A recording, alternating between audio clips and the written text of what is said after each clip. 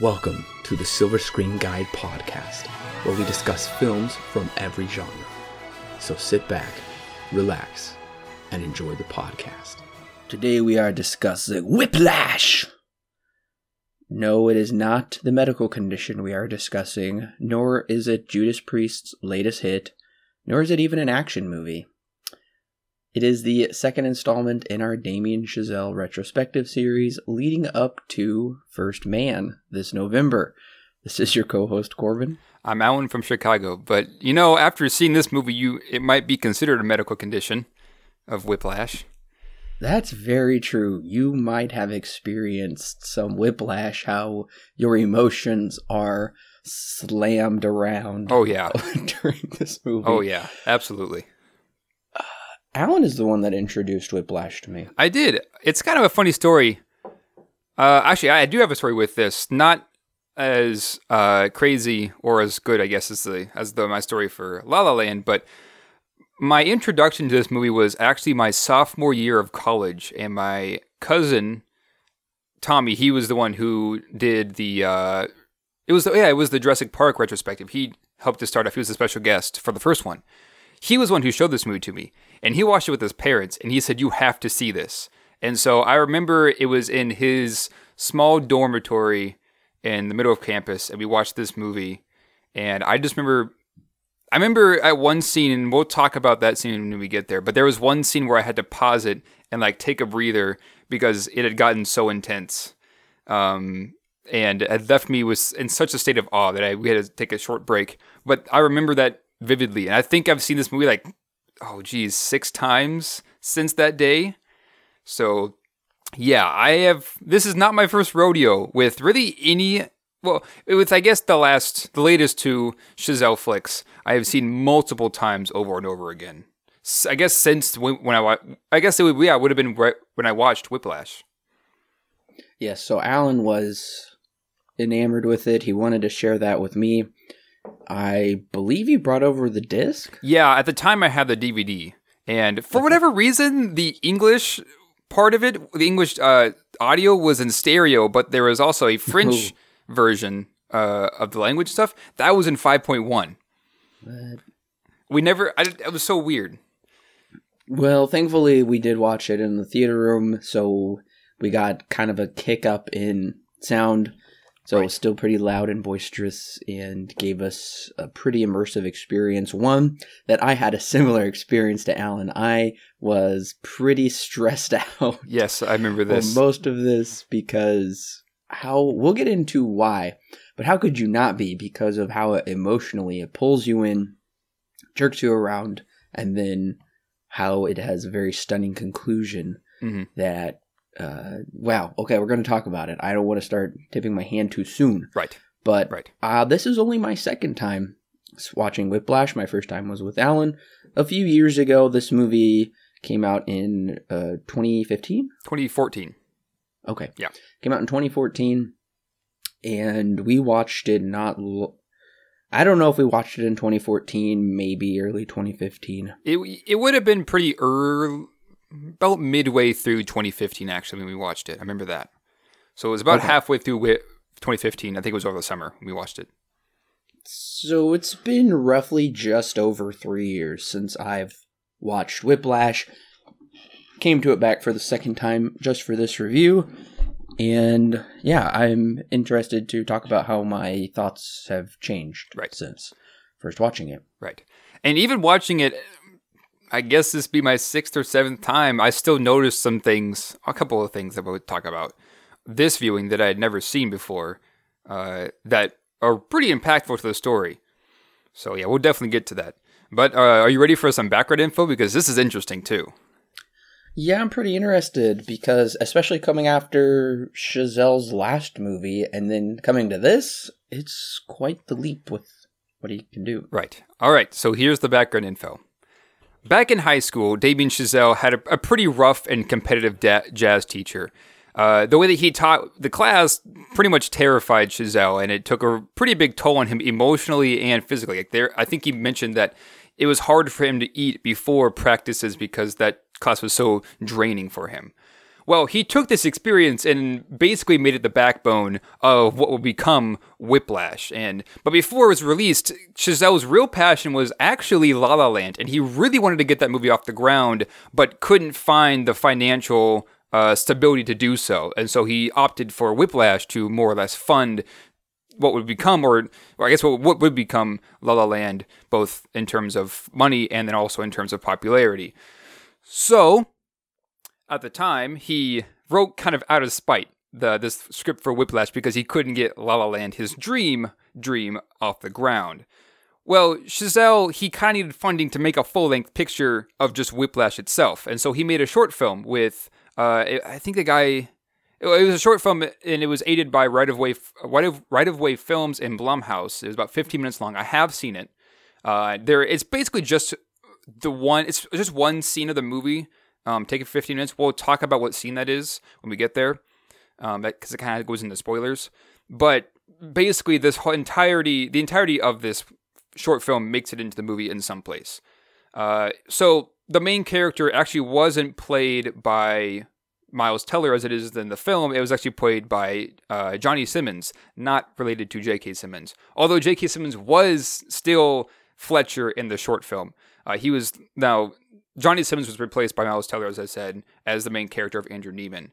So, anyways, after that happened, that played at Sundance and got some it won the Grand Jury Award, which is like the highest award you can get at Sundance. And so, that got a lot of people interested and got some producers and somebody came rolling in. And so Chazelle signed on with Bold Films. Yeah, Bold Films, and they gave him a budget of about $3.3 million, right? It was Bold Films and Blumhouse and Right of Way. They all kind of came together to do this. So early in production, Chazelle told J.K. Simmons that he doesn't want to see a human on screen. He wants to see a monster. And one of the ways that J.K. Simmons did this, while also trying to keep the mood not as negative, is he was apparently reported to be He's reported to be one of the sweetest men alive when he was not acting, when he was not in character. But the problem is, production wasn't exactly pristine. Not necessarily bad, but it was insanely stressful, according to Chazelle himself. Because they only had 20 days to film this entire movie. And I don't really know why that is, but I'm guessing it's probably because of planning and scheduling, because of the places they were going to. Most of this movie takes place at the Schaefer College. So I'm guessing that was the biggest reason, is that they just couldn't keep it open enough for them to do all of the filming for an extended period of time. I don't have confirmation. That's just what I'm guessing. But anyways, took 19 days, and they acted for about 14 hours per day, just basically straight on. They wouldn't stop for 19 days, 14 hours of the entire day. Luckily, he said that both Miles Teller and J.K. Simmons were pretty good at snapping it out of character really quick, and so when they were done with the take, they would become pretty much normal human beings, and they would be pretty much fine, which made the acting process pretty streamlined compared to what it could have been. But he said that himself, this is a quote from him, no one was sleeping and everyone was exhausted, and J.K. cracked 2 ribs when Miles Teller tackles him in that scene, and we'll talk about that scene in a minute.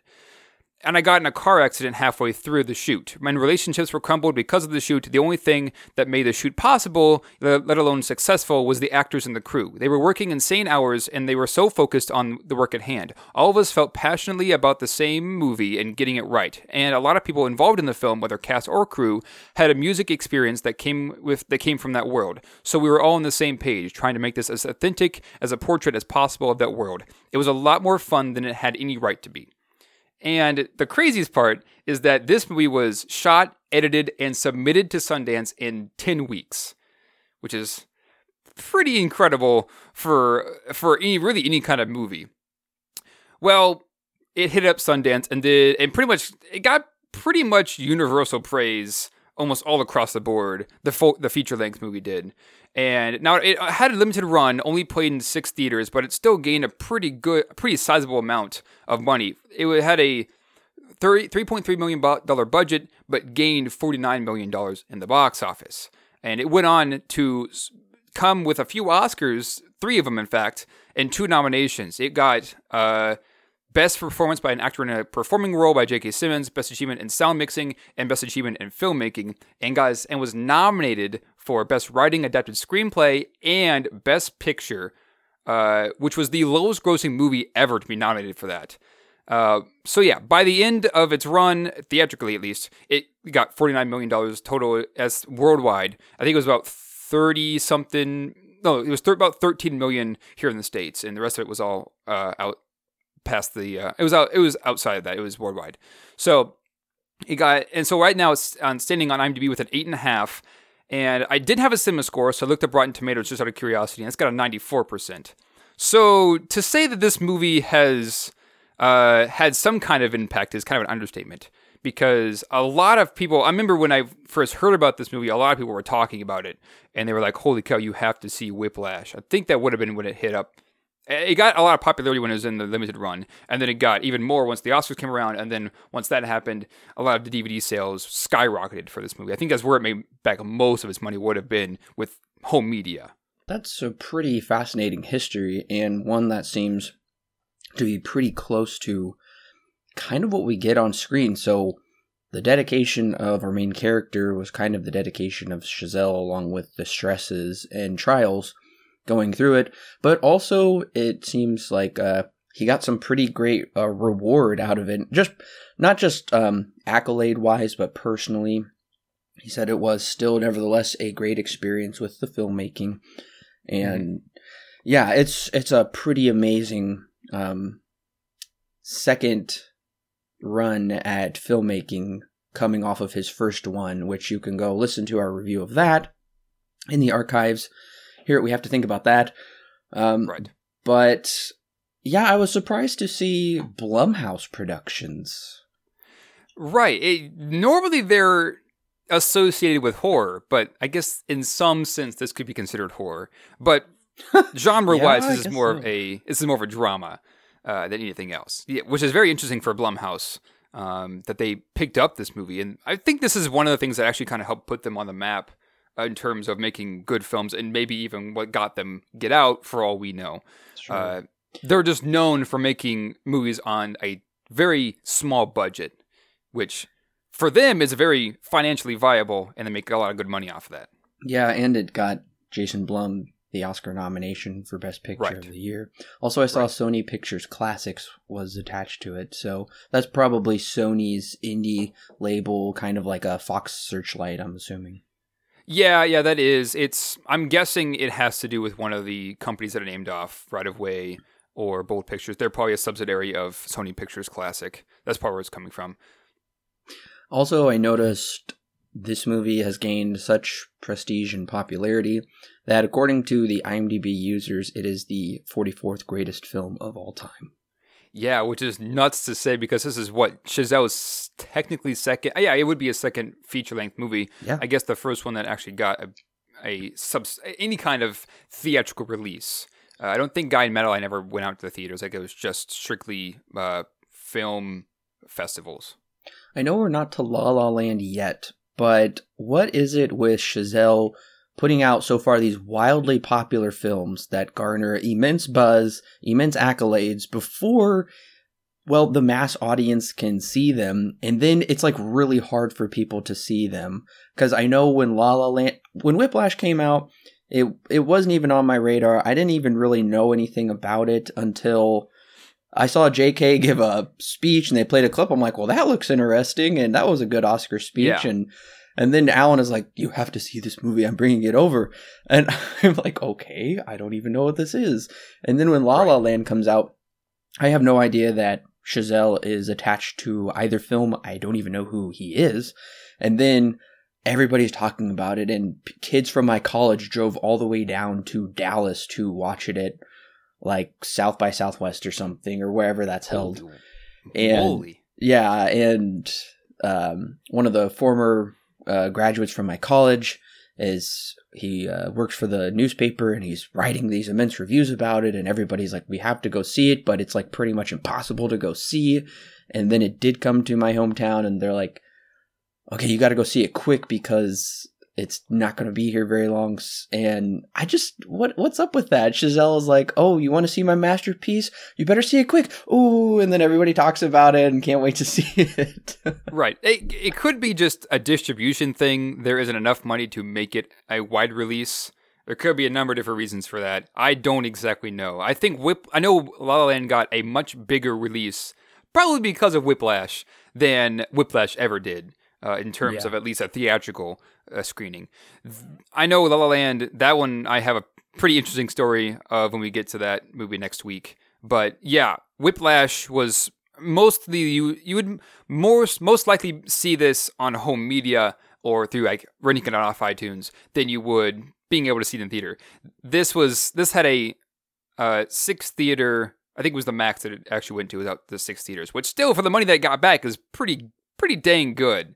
About $49 million. Well, I think that might have been 6 theaters domestically, but still $13 million is not bad at all. I don't know if those numbers also account for the worldwide release, or if they don't. I don't really know. Well, and now I know it just seems funny that Chazelle did amazing with this, and they're like, well, La La Land, it's not going to be as widely distributed. It will be some. We'll see. And then it was just, the phenomenon of the decade, if not the century so far. Oh, absolutely. Absolutely. And it went on to be one of the 3 or 4 movies that have ever got the big 14 nominations. Yep. And that's his 3rd movie? Oh, yeah. And then, but now with First Man, from what I understand, it will be widely distributed pretty much for everybody to see. Yeah, I would be more surprised if it isn't, actually, because he has made, especially with La La Land, he's made such a name for himself now in just kind of American cinema that I would be surprised if First Man doesn't get a wide release. Now that he's... maybe even bigger than La La Land. Right, now that he's proved himself. He first had to garner, between both films, like nearly 20 Oscar nominations. Easy. Yeah, easy. Oh gosh. Well, Alan, I know you've been in band. You play the trumpet, correct? I do. Well, I did. This semester, I think I mentioned this in the last movie, The Guy Madeline. I don't do it this year because the way that they have it set up, I'm only here for 1 more semester, and the way they have it set up is that I have to do both semesters in terms of band, because first semester is primarily marching band, second semester is primarily concert band. I have to do both to get the scholarship, and if I only do one, they don't give me the scholarship, because there's really no point. So that's where I'm at. I'm not doing it this year, but I have done it basically nonstop since I was 5th grade, I want to say. I think it was 5th grade. I played the trumpet in band in school since 5th grade, so yeah. Okay. So would you say you've mostly had a positive experience? Because somebody watching this movie, it might scare them away from band, maybe. Yeah, I definitely nothing close to what this movie has to offer. Usually, I mean, to be fair, my teachers in high school and kind of college as well, they were more worried that, or I guess their focus was more towards pushing us to do more than what we are capable of. Kind of what Fletcher's idea is in this movie, but not nearly to that same degree that Fletcher goes to. But yes, for the most part, it was pretty positive. This is, I don't think that this movie should scare you away from joining band or doing things of that nature, because that's not really the intent of both the film. However, it could come off that way. No, for the most part, it was pretty much fine. Yes, they pushed us, but they pushed us to be better than what we thought we could be. At least in high school. In college, they kind of pushed us, but it was more of a tedious kind of a thing. They wanted us to prove that we were actually practicing. So that also kind of caused some because we got a new band director, kind of caused some controversy among the students, more or less, that they were just like, this is dumb. But anyways, yeah. Overall, yeah, pretty much a positive experience. Had nothing like what this movie has to offer.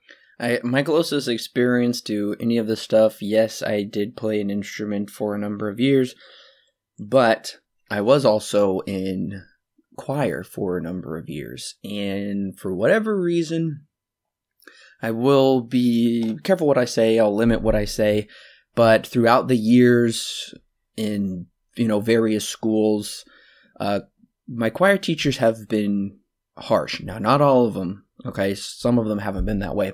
But there has been times and experiences where I could relate to what Miles Teller was experiencing. Even so far as I saw my choir teacher, one of them, get so angry she did physically assault a student. She hit them, and oh dear. Yeah, so I don't know what it is, but I'm just saying I've been in those experiences where we are just yelled at, berated, but it's always in the vein of, I just care for you and want you to do better, and the way you're going to do that is by being very angry at you and stressing you out. And out. Here's kind of the thing I've noticed with music teachers, just kind of in general from my own experience. I don't know if this is universal, but from what I've experienced, music teachers can be the coolest people ever until you get on their bad side. Then they kind of can go a little bit overboard. Oh, yeah. From what I've experienced, that seems to be the case. That isn't necessarily a good or bad thing. That's just what I've seen. Yeah, and that's been my experience as well. I was never on their bad side, so they were always nice to me. In a group setting, though, it was quite harsh. And, yep, don't get on their bad side. And also, there's a scene where we see JK being really sweet to a little girl. So outside of the setting, they're super sweet, but then when you get backstage, they're right at your throat, and not all of them, hashtag not all music teachers, okay? Or whatever you want to say. I'm just saying I can relate. I don't know what it is about music that seems to make people just, I don't know, just be fiery passionate about it and put them on edge and go a little overboard sometimes. I don't know. But, Alan, are we ready to give them the plot? I am. I am very ready. Are you ready? I am definitely ready. All right. Well, as usual, spoilers ahead from this point on. I mean, at this point, if you haven't seen it, you really should, because it's quite an interesting experience to see, at the very least. I think now, as per typical of what we usually say, you can always pause it and come back to it later. You can get this almost anywhere. This is pretty accessible. I think I bought my Blu-ray copy at Best Buy, and I wouldn't doubt that it's still there. If not, you can get it off iTunes, Amazon Video. You can get it all over the place. It's not as hard to find as Guy and Madeline on a park bench. So, the summary. Andrew Neiman is a freshman alternate drummer in the JV, more or less, Nassau band attending Schaefer Music Conservatory. After he was born, his mom ran out on them and leaving just Neiman and his father, whose regular father-son activity is to watch movies at the theater, buy popcorn, and mix them in with Raisinets. One day while Neiman is practicing, Terrence Fletcher, the teacher of the acclaimed studio band, walks in and rudely takes over his practice session, asking him to play rudiments but most notably to see his double time swing before storming out. You see, the studio band here at Schaefer is considered to be one of the best jazz bands in the country, and getting in, let alone Fletcher noticing you, is a pretty big deal. And as he mentions in this opening scene, he's looking for new players. This encounter with Fletcher inspires Neiman to begin practicing a little bit harder in hopes of getting in.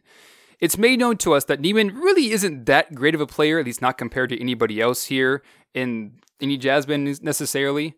Well, later, Fletcher barges into the Nassau band while they're practicing and asks to hear players. He gets to Neiman and sees that he's clearly been practicing. And so Fletcher tells him 6 a.m. sharp in, I think it was room B15, to practice with the studio band. So this gives Neiman the opportunity, this gives him the confidence to ask out the girl at the concession stand at the theater. But the next day, his confidence kind of overtakes him, and he wakes up at 6 a.m. when he's supposed to be there at 6 a.m. And he runs there and is just a little bit late. But when he gets there, no one has shown up yet. And he walks out and checks the schedule, and they're not supposed to be there till 9 a.m. And so he waits around, and eventually everyone starts rolling in. However, once Fletcher gets in, it's kind of revealed that he is absolutely ruthless and seemingly masochistic. On the first day, he hears a player out of tune and kicks out the wrong man just to prove that he didn't know that he was out of tune, which is really bad. Which, we come to find out, he wasn't out of tune, it was some other guy. Once Neiman gets on the drums, his confidence overtakes him once again, and he is pressed by Fletcher until he begins slapping him, making fun of him for not being able to read music. Neiman runs home crying and broken, but this only serves to keep getting better, even ignoring the phone call from his father. The studio band later has a performance with the people from Lincoln Center watching, which is considered to be one of the best, basically the best of the best. If Lincoln Center notices him, then you're going to be extremely successful with him. But things kind of go awry when Neiman misplaces the music folder that he shares with Tanner, the lead drummer of the studio band. Well, they tell Fletcher this, and Fletcher more or less gives it to Neiman because Neiman says, "I know these charts by heart. I have memorized them." Well, Neiman proves himself at this performance, and goes to show that he has been not only practicing, but maybe even be better than Tanner is in terms of memorizing music. So Fletcher gives him basically the lead role. He gives him the lead drumming spot and moves Tanner down to alternate, which kind of fires up Tanner at the time. Neiman then heads home to find his family don't exactly have the same view of success as he does. And Neiman says, "I'd rather die drunk and high under a bridge and everyone remember me than live a long life to 90 and no one remember my name." Later in practice, Fletcher has another test for Neiman. He brings in Connolly, the lead drummer of the Nassau band, and has already given him the charts for a piece of music that he wants to test Neiman on, who has never seen this music ever. Well, he gives Connolly the part, and this leads Neiman to break up with his girlfriend as he explains that "I'm going to be thinking about drumming a lot, and you just be holding me back," which causes him to practice even harder. Back at practice, it is revealed that Sean Casey, one of Fletcher's older students, died in a car accident. But Zero, and then they try to play the piece that Fletcher had given them previously, and turns out that none of the three drummers that are there can really play it to his view of perfection. And so they spend all night up until about 2-3 a.m. practicing this piece, waiting for somebody to get it right. Eventually, Neiman kind of breaks through, and after Fletcher antagonizes him, takes a cowbell, tries to get him off of time to slow him down, throws a tom drum, even kicks over a music stand, Neiman doesn't back down and is able to keep in time and go faster, just like what Fletcher always wanted, which gives Neiman the lead part in this song. Well, tragedy strikes. Upon going to Denali, which is where this performance is at, the bus breaks down, and Neiman has to get a rental car, but then forgets his sticks in the rental car shop, which he has to drive back to get his sticks, which at that point almost loses the part to Connolly, but he explains that "I'll be back, and I'm going to have that part because it's mine, because he earned it."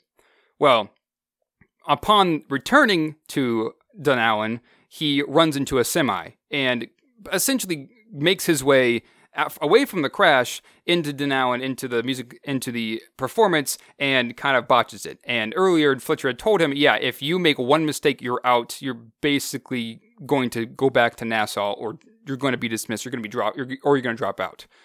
Well, he botches the performance, and that's basically it. He is released from Schaefer. His dad ends up calling a psychiatrist or an investigator, and she says that, "Yeah, Sean Casey didn't die in a car crash. He hung himself because he was so emotionally disturbed after what happened with him and his experience with Fletcher that it caused him to do so." And him and the Casey family want to bring some people who have experienced Fletcher and kind of get him out of this lead role as a jazz teacher. Neiman initially shrugs it off, but then does comply. And we skip to summer, where he's working a day job and still watches movies with his dad, only in his apartment now. And everything seems to be pretty much all right, except that he sees Fletcher playing in a bar, and they have a conversation. And essentially, Fletcher says that his whole reason for doing what he did at Schaefer was to find the next Buddy Rich, more or less. He wanted to push his students so far that those who were the best would come out being the best. Now, he also says that nobody else really does this, which is why I feel like I needed to do it. which is part of the reason why he was let go of Schaefer. Well, as they were walking out of the bar, he says to Neiman, hey, I'm starting up this band for JVC, which is like a jazz convention. And he says, I'd like you to join as a drummer because nobody else is really cutting it. So Neiman complies. He says, yeah, sure, okay, I'll do it. And he says that they're just going to play old stuff like Caravan and whatnot. So Neiman says yes, and he agrees. Well, upon getting on stage, before playing the first piece, Fletcher goes up to Neiman and says, you think I'm stupid? I know it was you who told on me, right? And so that, and he throws a bone and says, we're going to play a new piece, Upswingin', which Neiman has never heard of before. And so Neiman has to try and adapt to the song that he does not have the charts for and has never heard in his entire life, and botches that as well. He goes to walk off stage after Fletcher says, yeah, I guess you don't got it. But then gains the confidence once more when looking at his dad and his old life that he would be returning to if he walked off stage. And he goes up and interrupts Fletcher during the middle of his speech and essentially takes command of the band and says to the bass player, I'll cue you. Fletcher adapts to this and the band begins playing Caravan. But once the song ends and the lights go down, Neiman continues playing and goes absolutely nuts on the drums. Fletcher notices what is happening and takes the opportunity to be a part of it. He takes Neiman back to where they first met, back when beginning with the drums, and as it begins to gradually gets faster. And after so long, just kind of lets them fly, stopping briefly to glance at each other as Fletcher smiles in admiration, causing Neiman to do the same out of joy. Neiman tears apart the drums one last time as Fletcher introduces the crowd to the birth of one of the greats, as we have a hard cut to the credits. Ooh. As you can see, this is not the light, whimsical, airy, fantastical Guy and Madeline on a park bench. That take on music and song in people's lives. This is the gritty, harsh reality of the other side of music, how it can be this all-consuming entity where you're just so obsessed with it, you're obsessed with becoming great, and how will people push each other to achieve that greatness? And it gets heavy, it's harsh, as you could tell from Alan's plot summary. Yeah, that's why the first time I watched it, I was essentially having anxiety attacks throughout the movie. Not really, yep. But it was getting close, and especially towards the end there, with the final twist, which is a great twist. And I was like, no! What? Yeah, and I've seen this 6 times. This movie never gets old. And there are still scenes, one in particular, that are still just as intense. Oh, yeah. From when I watched it the first day to watching it again at that time. There are still scenes in here that are insanely intense. And really interesting that Chazelle is able to do that with jazz music, with really just any kind of music that's solely focused on that subject, is that he's able to make it as intense as it is. And some people have even classified this movie not as really like a musical or a drama per se, but more of a psychological thriller. And at one point, the script, I think it was one of the first drafts, it was written as a psychological thriller, but that of course has changed a little bit, and it takes on more of a dramatic role than it does a psychological thriller. But the pieces are still there from that first draft. That this is still, when you look at it from macro level, still a psychological thriller, more or less. Yes, and before we go too far, I want to just clarify just a couple things, because as usual, Chazelle is not going to spoon feed you anything. There really isn't any exposition in this movie. As far as I could tell, exposition as such where a character will be clearly talking to the audience just for their benefit to explain something, whereas characters in the movie would clearly already know such a thing, or it just feels unnecessary and clunky to just start talking about this. It doesn't feel true to life. Chazelle doesn't do that, which does make the writing stand out from the rest. It's great. And I guess if you do have a more musical knowledge about certain things, then some of these things will make a tad more sense to you, but you don't have to know really anything, I would say, about music in order to enjoy this movie. But just like a few of the things that I was wanting clarification on is Lincoln Center. I'm not familiar with that. Yeah, well, okay. Lincoln Center, Schaefer Conservatory, they're all kind of made up for this movie. Oh. Basically, Lincoln Center is what is going to give you your big break, more or less. From what I understand, it's kind of like also another jazz conservatory. Schaefer is the best in the country, and Lincoln Center is the one that's going to give you your big break. That's the one that's going to make you, essentially give you a label deal or make you popular or whatever, get you to play with the best and the best of the best here in this world. And the studio band and Schaefer is like one step under that. And Fletcher mentions that these people at Lincoln Center, they never forget. Once they see you, they will always have in their mind what they thought of you since the beginning, and that's essentially what's going to drive your career. So yeah, that's basically what Lincoln Center is. There are a few things where it's just briefly touched upon. In a world where I've grown up knowing music and knowing these things, I kind of understood what Lincoln Center is by just Fletcher mentioning the fact that these people are from Lincoln Center. If you are lucky enough, they'll be watching you, that kind of a thing. I was like, okay, so obviously they're a pretty big thing for at least music-wise, because although we haven't exactly had people looking for players in competitions that we've gone to, we have had like placements and things of that nature. So I just kind of picked up and was like, okay, so that's what Lincoln Center is. The other thing is there are multiple types of bands. Now, I've been aware of this, but I've never really understood it and what really the difference is. I mean, I understand from this big level, obviously, the difference, but there's jazz band, marching band, studio band. This movie focuses on studio band, I think. So, I mean, just can you like speak a little bit on like the different reasons for these different types of bands? Right. So at least in college where I'm at, we actually have technically three bands, but I think two of them are more, I guess actually four. One's an orchestra. So technically four. So one's more or less, one's called symphonic band, one's called concert band. Then you've also got, I forget the name of it, but more or less the JV band, the concert band, is the band that is meant more for players that, technically, is meant more for players that do better with easier songs and can play in different times that are a bit more simpler. Symphonic band, which is basically a step up. This is all in like high school and college and stuff. I don't go to a music school, but this is essentially the same thing. So a symphonic band is more of a band that's going to play more complex pieces. They aren't necessarily going to have strings, but they'll have different types of instruments than what you'd see in a smaller band like a concert band would.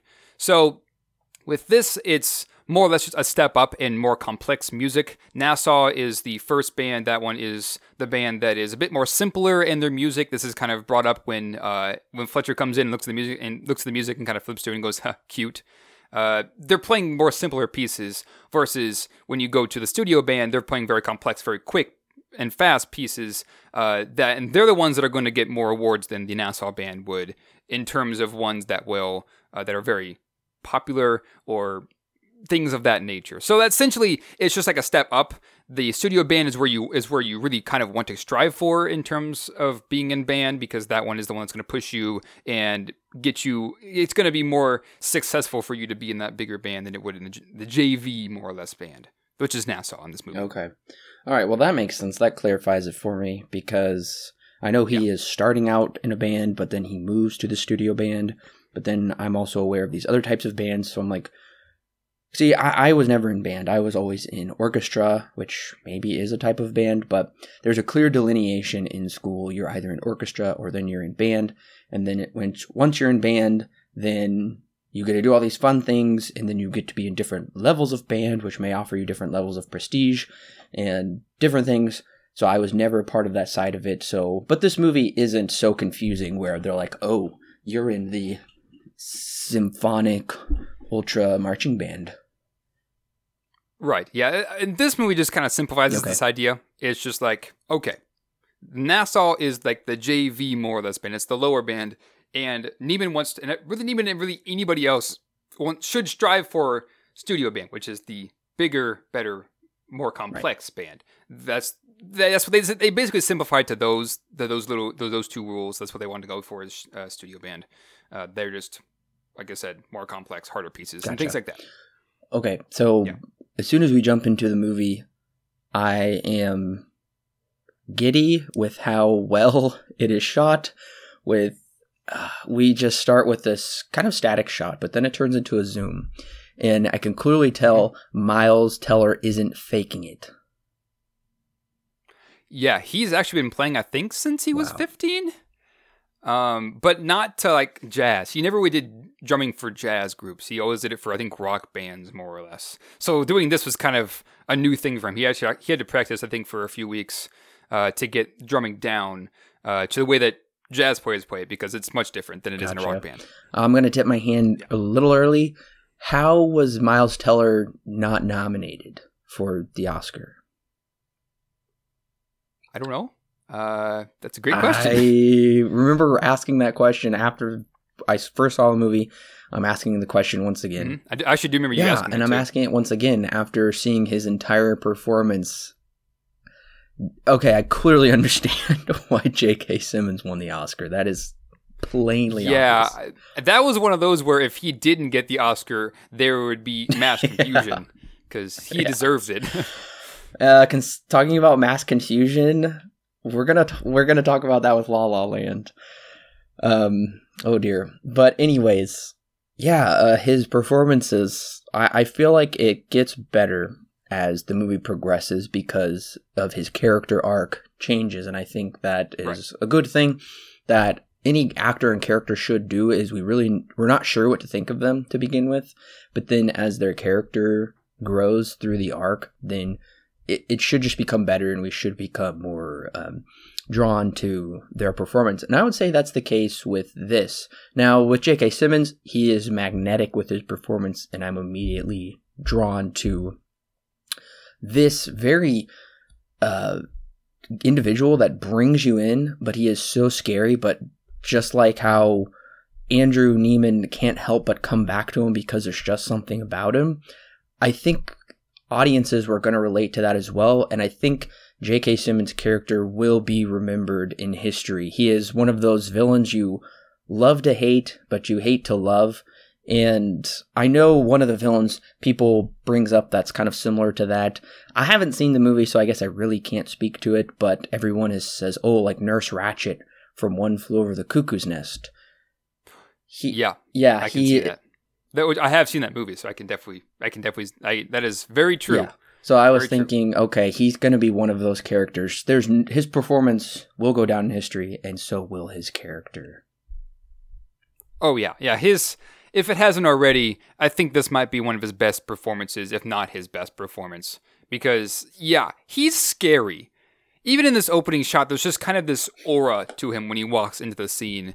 And he just takes control of Neiman in his practicing and asks him to do his rudiments and asks him to show him his double time swing, which is a recurring theme that happens over and over again for him to show him this double time swing in this movie. Yeah, he has this scary presence, which only becomes worse and more terrifying as the movie goes on, and we get to see how far he's going to push Neiman to his absolute limit and then even farther than that. Just because he wants to find the best player, he wants to craft one of the greats, which is something that happens very rare, which this movie kind of points out. It's very interesting. It is, and now I will say this: his performance in this movie is it's changed since the short film that this is all based off of. He's not as menacing in the short film as he is here. Clearly, there's a step up in quality just overall across the board from the short film to the feature-length movie. And so that's definitely part of it. But yes, there is an energy and an aura to Fletcher as a character, which is terrifying. I also love his simple costume design, and I don't know if he's always bald, but he at least was bald for this movie, and I think it really worked for his character. So very drawn to his costume design and character design in general. Yeah, and it's kind of funny because it also, of course, it matches his character, of course, because he's quite a black and white person. He is very simplistic, very minimalistic kind of a guy. He only wears black t-shirt with black slacks and a black jacket with a black hat and or scarf, depending on what scene you're in. That's all he wears, and that's really all he needs to wear to get across that. And his presence when he first walks in, when we first see him in the movie, you get the fact that this is a very tough man. This is a very competitive person, and just from seeing the first frame, we get all of that, and he only builds on that from then on. Yeah, he is always in black, which kind of sets him up as the villain, and we also see, I don't know if I can't really substantiate this, I would really need to go back and watch it for this specific purpose, but I do think it's interesting how color is used in this movie. It is, I love the color in this movie. Lots of yellows, dimly lit lights, blacks and yellows. It's so gorgeous. But we notice that Andrew's character, he kind of is this really bright, cheery person. He's always smiling in the beginning, but his demeanor and mood changes to, he's more serious about his passion for drumming as the film continues. And he is seen kind of in just various colored t-shirts, never really anything bright, although I will say the beginning of this film is brighter than, it goes from bright to dark, then back to bright about halfway through, and then back to dark as well. And we notice Andrew is all dressed in black in the very end, which might suggest that his character and J.K. Simmons' character, Fletcher, have kind of formed into this understanding. They're very similar now. They're on the same wavelength, whereas before they were on very different wavelengths. But that is what Andrew was always striving towards. And then we see this kind of simpatico nature with them, and you could even see that in kind of the blackness with how they're dressed. No, I'm not insinuating that Andrew becomes the villain or something, but I think it just... Right. None of this color design is by accident. Oh, absolutely not. There's a lot of, and even this opening, I think this is probably where it's most evident, a lot of green in this movie. A lot of green, a lot of black. Those are the two colors that we see a lot, especially when Neiman goes outside and when the overture plays, we kind of get the opening after the first scene. There's, a lot of green, a lot of black, and I looked up what these colors mean. So green is more or less for personal growth. You're going to kind of, it's more or less insinuating like grass or plant life. They're meant to show growth personally. And so that's one of the big things for green, especially in this opening. Then black also stands for, I've got it right here. Black stands for like a meaning of transition. Between innocence into a sophistication. And at one point in the movie, when the three drummers are all kind of competing for this one spot, and I want to talk about that scene when we get to that part, especially on the color portion. But Neiman's wearing black in that scene, and that's kind of where it really stands out. That this is a moment of transition for him. This is essentially when he switches from just innocence from this regular guy in his regular life to becoming one of the greats and really pushing himself to get this great role, which is, once again, the colors help insinuate this. We also have brown and yellow, which are in the jazz practice room.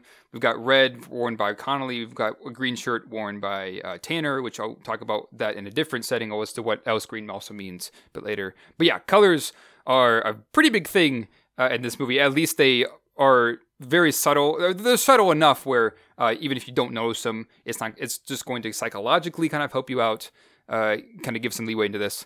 But at the same time, without these colors, it'd be missing something. Correct me if I'm wrong, but it does take a while for us to know these two main characters' names. We do learn Andrew's name a lot sooner than Fletcher's name. Maybe I'm wrong about that and I just missed it, but I kept putting in my notes, I just kept calling them by their real life names until I found out their character names. Yeah, this is a pretty simple story, so they kind of leave the names out until they are needed in the script, more or less. Neiman's name is said pretty early on.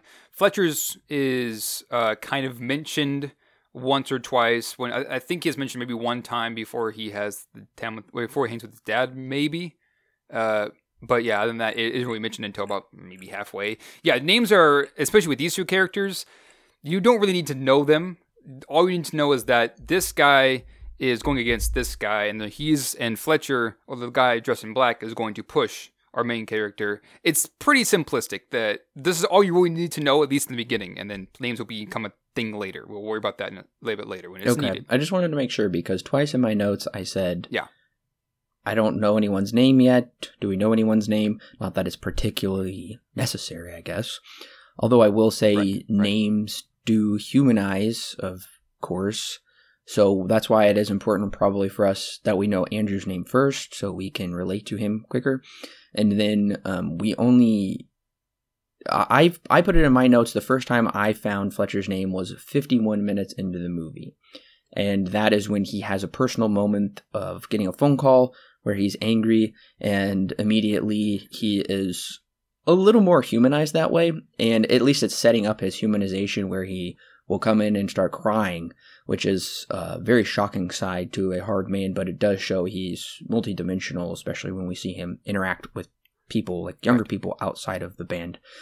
I just found that very fascinating that Chazelle chose to slip in these names, and at least it stood out to me. And how are we going to humanize these people? And it's a smart move because we don't want to humanize Fletcher too quickly because we want to set him up as the villain that we're against before we can start to understand more about him.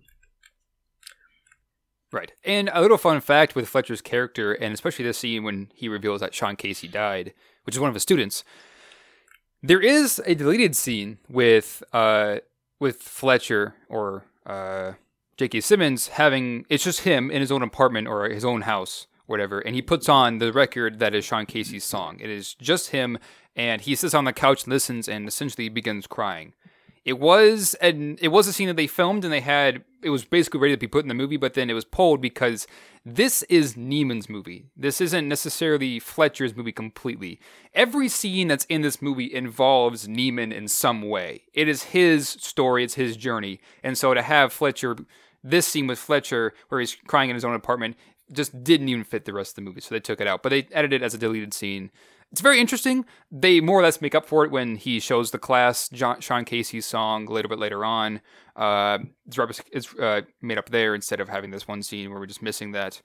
So yeah, that is an interesting tidbit that I found out when I watched it, I think once or twice. They mentioned that some guy had talked about it. He mentioned the scene. So a little bit of fun fact. That was definitely the right choice to leave that scene out because that would be the one and only time the movie would switch perspectives, which would probably be jarring.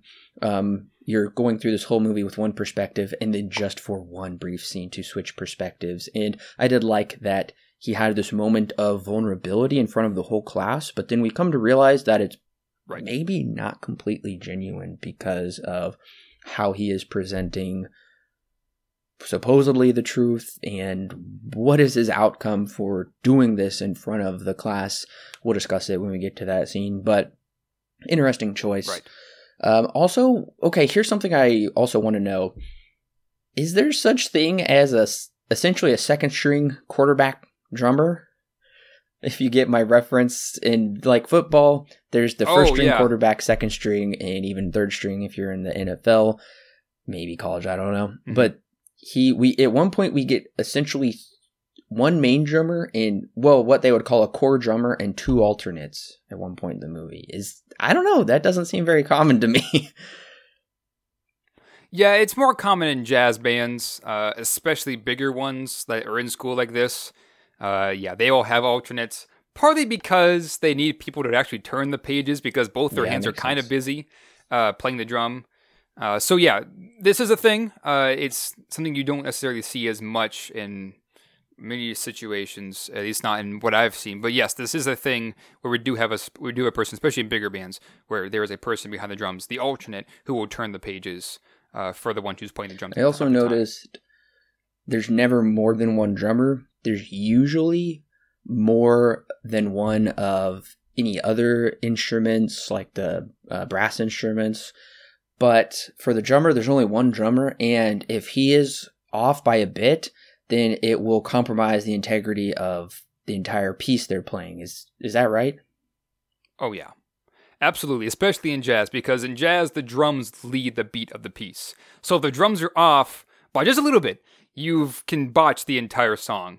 that's kind of the reason why if you go to like a jazz concert or like from a school or whatever, the director, at least I know from what I've seen personally, he'll begin the piece and he'll just walk off and let them play. And it's the drums that lead the rest of the rest of the band. This is why drumming is a core focus in this movie, is because that's the most important aspect, more or less, to a jazz band. So yeah, if the drummer is off, there's only one. There really should only ever be one, unless you're going to have a cajon or something along those lines. Then you're going to want to keep just one drummer on the drum set.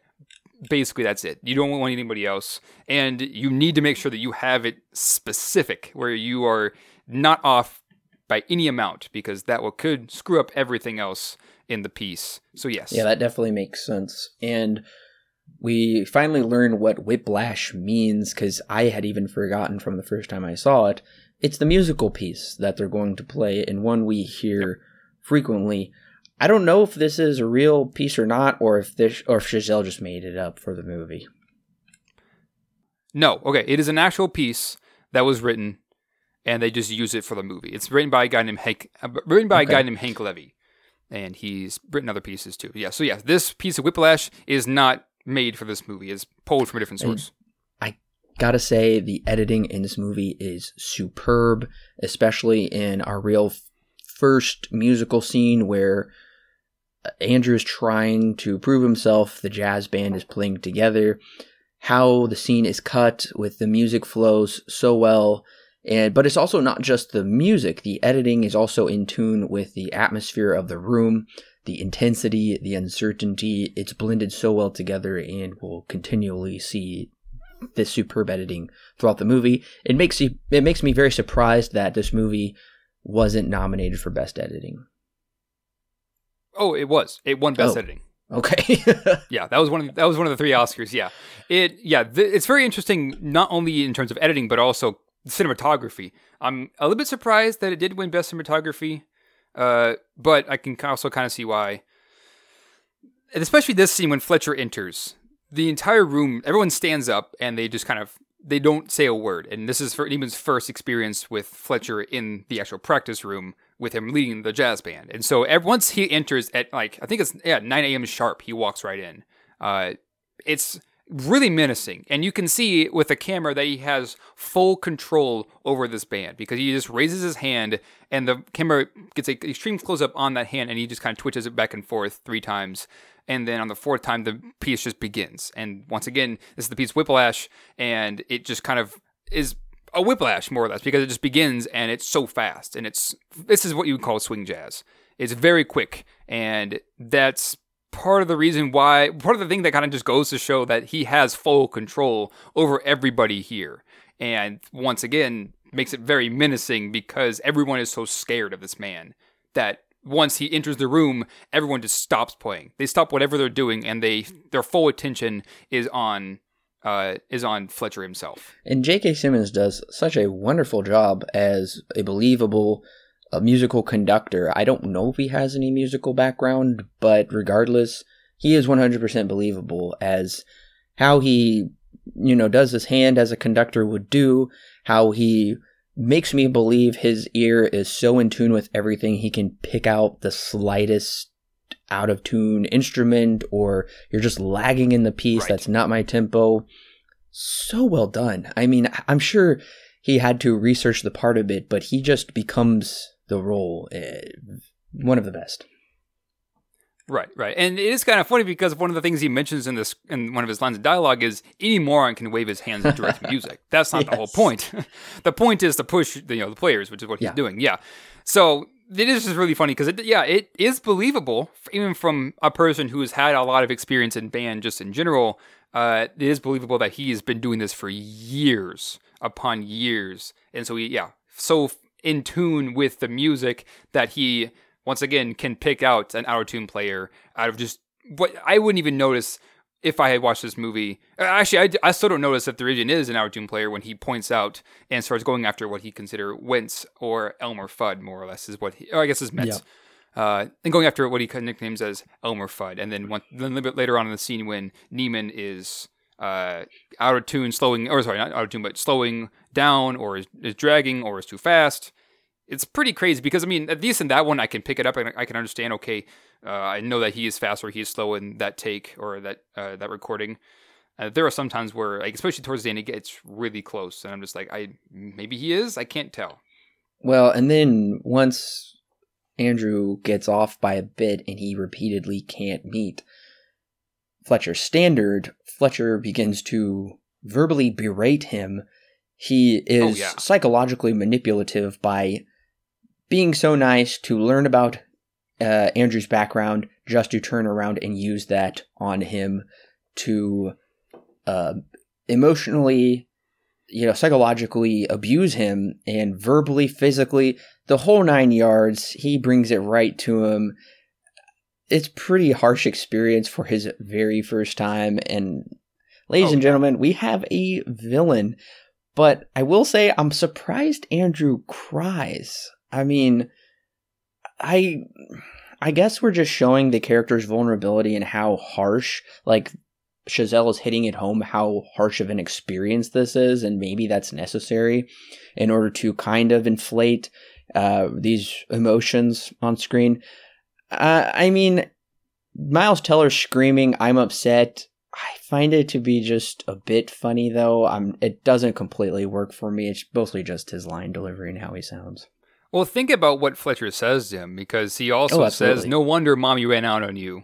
No wonder your dad is where he's at," and all this kind of stuff. And basically telling him he's not going to succeed. He essentially breaks him down till he snaps. And to be as someone who has been, not in this situation, but has been yelled at by a music teacher, it's not the greatest experience, because it's his first time there, and he is being yelled at for personal reasons, and having already seen Metz being kicked out of band, even though he wasn't out of tune. I can definitely see why he cries in this scene. It's incredibly emotionally draining, even by just watching it alone. So I buy it. I can definitely see why he is the way that he is. Maybe even just from personal reasons alone, having that experience myself. It just escalates so quickly for me, going from he's smiling, and then he gets something thrown at him, and then he gets slapped, and then he gets hit, verbally berated, and then he starts crying. It just escalates so fast. I guess it just took me off guard that he starts crying, and then he sits there and takes it. I guess it shows that he really doesn't, at this point, know how to stand up for himself, but later on, we do see he's really not going to take anything. He's going to actually give it right back to him. Right. And so, yeah, I guess in that sense, the character arc is well played out. It's also a little hard for me. It's been, I don't know, it's coming up on about 6 years since we can assume Andrew could possibly be around 18 years old, maybe 19. So he's still a teenager. He's not an adult. I'm almost 24, so I guess it's hard for me it's been a while since I've been in that emotional state of interaction with people. So maybe it is true to real life, but... And this is now, I mentioned in the summary, or I guess, no, it would have been it was the background info, that there's a scene that is basically that is essentially the short film and put in the movie. This is that scene. This scene, this entire thing where Neiman goes in and sits in practice room and everything comes in, and then this entire scene up until when until when he runs out, I think. This entire scene is the short film, more or less. This is what the short film was based off of. They just took the scene where they filmed it with the short film and stuck it into the movie. And so this is what we have. This is Neiman's first experience with J.K. Simmons, with Fletcher. Basically, Fletcher in control. That would definitely make a great short film. It would be riveting. Mm-hmm. I mean, it is a pretty good short film. It's not as great after you see the movie, because the movie executes it a bit better. But for the time that it was released, yeah, it was really good. But once again, the movie just takes that and improves upon it a lot compared to what Chazelle had done for that short film. Yeah, and this isn't the first time we've reviewed a movie where this has come about. I know with Neil Blomkamp, he did a short film of District 9, essentially, and then it became District 9. So that it does seem to be kind of common, especially for kind of new directors starting out in the industry. Usually a short film that they have done will garner them some success and possibly even funding to enhance it to a feature-length movie. Right.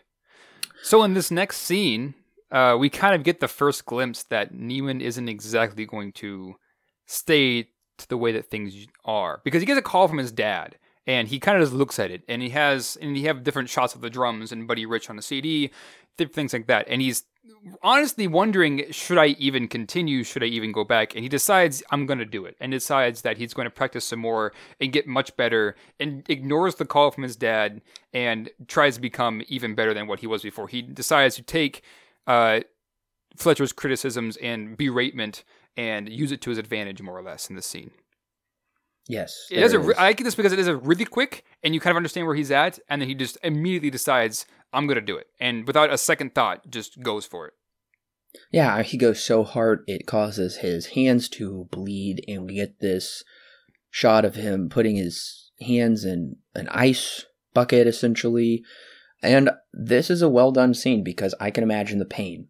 I can imagine this physical pain, the raw sores cracking with the skin exposed to the open air. Teller shows that very well on his face, and it's also shot very well. Oh, yeah, absolutely. They show off the drums magnificently in this movie. Oh, yeah. Especially there towards the end. Things get really, really... they look great, especially in that final scene. We'll get to that point when we get there. I find it interesting at this point in the movie, I'm asking a question that Andrew will verbally express later on in the movie. I said, but is there a line that can be crossed? And at this point, I'm saying yes, there is a line. I said results shouldn't be achieved through abuse because then you have to ask what are the motivations. Do you really care for the student? Does the student really care about their ability? Or are they finding their value as a musician in another human being? Is the instructor just sick with control? So these are the questions I'm asking of the movie. I'm not coming to any answers yet because we're just setting out, but I'm already asking these questions, and I'm sure you're probably doing the same thing. Right. And I would even say that with this first date scene, another question arises, and even kind of sets in the girlfriend's character in a very important role, because in this scene, she doesn't exactly know what she wants to do. She's going to college, but not really for anything specific. She's just kind of going to college, and she's working at the movie theater just to kind of get money, I guess, for her to pay for it. It's a very interesting scene because our main character kind of shows that, well, I'm going to try and become he kind of mentions the fact that he wants to become the best. That's why he's going to Schaefer, is because it's the best music school in the entire country. Whereas she's like, I have no idea what I want to do. And we come to find out a bit later that that's kind of one of his fears, is that she's not doing things that would consider her, I guess, really anything that she loves. She doesn't really know what she wants. And he kind of knows what he wants, but is also kind of in the state where, is it even worth trying to continue to pursue it? And when you meet this girl, they kind of have this they kind of butt heads briefly, where she doesn't really know and he's concerned as to why she doesn't know. It's a very interesting scene. It kind of brings in this question, which kind of sets in her character as to, is Andrew going to end up like her, where she doesn't really know what he's going to do. He doesn't really have anything to do. He is going to go against what he will become in the movie, which is basically a nobody to him. Yeah, I found that interesting. Nicole gets a little unnecessarily hostile about her Fordham choice. I don't know, did you see it that way, just with her inflection, with how she responds to him? I can see, because I don't think he's making it personal. She takes it personally, though. I would, when I first saw this movie, I did kind of think that. I'm just like, well, she's taking it way too far. But I kind of understand where she's coming from. Oh, I do too. Because she doesn't know what she wants, and then she's being berated for not knowing what she wants. And she's just still trying to find herself, more or less. She doesn't really know what she's good at or what she wants to do just yet. Whereas Neiman, I think he has a pretty clear path as to some kind of passion that she has. And so she gets a bit defensive when he brings this up and about school. Why did she choose that school if there's nothing there for her? Yeah, I don't believe in the first scene of their pizza date that she's berated about it. Now later on, it's brought up much more. But these subtle feelings are depicted very well, and kind of sets up their relationship through foreshadowing. But I don't think it's very obvious, but it's still organic. Yeah, this is kind of one of those movies where a lot is hit. I think you even mentioned this. There's not really much exposition, at least not outwardly, in this movie. This is kind of one of these examples where you kind of have to really pay attention to what he's saying and how she's perceiving it, because she takes a little bit of an offense to it and gets pretty defensive. But by the end of the day, they kind of begin to find a middle ground between the two of them, which is their parents, and how they criticize them and all sorts of stuff. So yeah, it's a very interesting date that they have, and this is the only time we see her, or I guess the last time we see her until he breaks up with her. And I do really like this next scene where they're at the very first competition, and Neiman's mistake of leaving the other player's folder is actually what gets Neiman to be the core drummer. If anything else is not just that, but because he practices so hard, he knows so often, he knows this piece by heart. Right. Is it Whiplash? Yes, it is Whiplash. Okay. Yeah, he knows it by heart. And this is a great scene because we're able to see how Fletcher's mode of, I guess you could call it, teaching people, how that affects others, because this main drummer is immediately quite egotistical from the first scene we meet him, how he doesn't allow for any grace, and in this scene, he just is not physically violent, but he's just verbally violent and angry. How could you forget my folder? Right. And I would say that's partially probably his own personality, but just the direction of the band is to err on the side of anger and just take these things so seriously that you're just going to trash on another human being for a mistake. And I have a theory about this scene. It's never substantiated, but my theory is that Fletcher is watching Neiman. He watches Neiman set down the folder, and then he picks up that folder. Fletcher does, and watches how will they react and deal with this scene. That's my interpretation of it. Yeah, I know there's a video on YouTube that basically says what you just said, that it's probably Fletcher, and it would make the most sense that it would be Fletcher.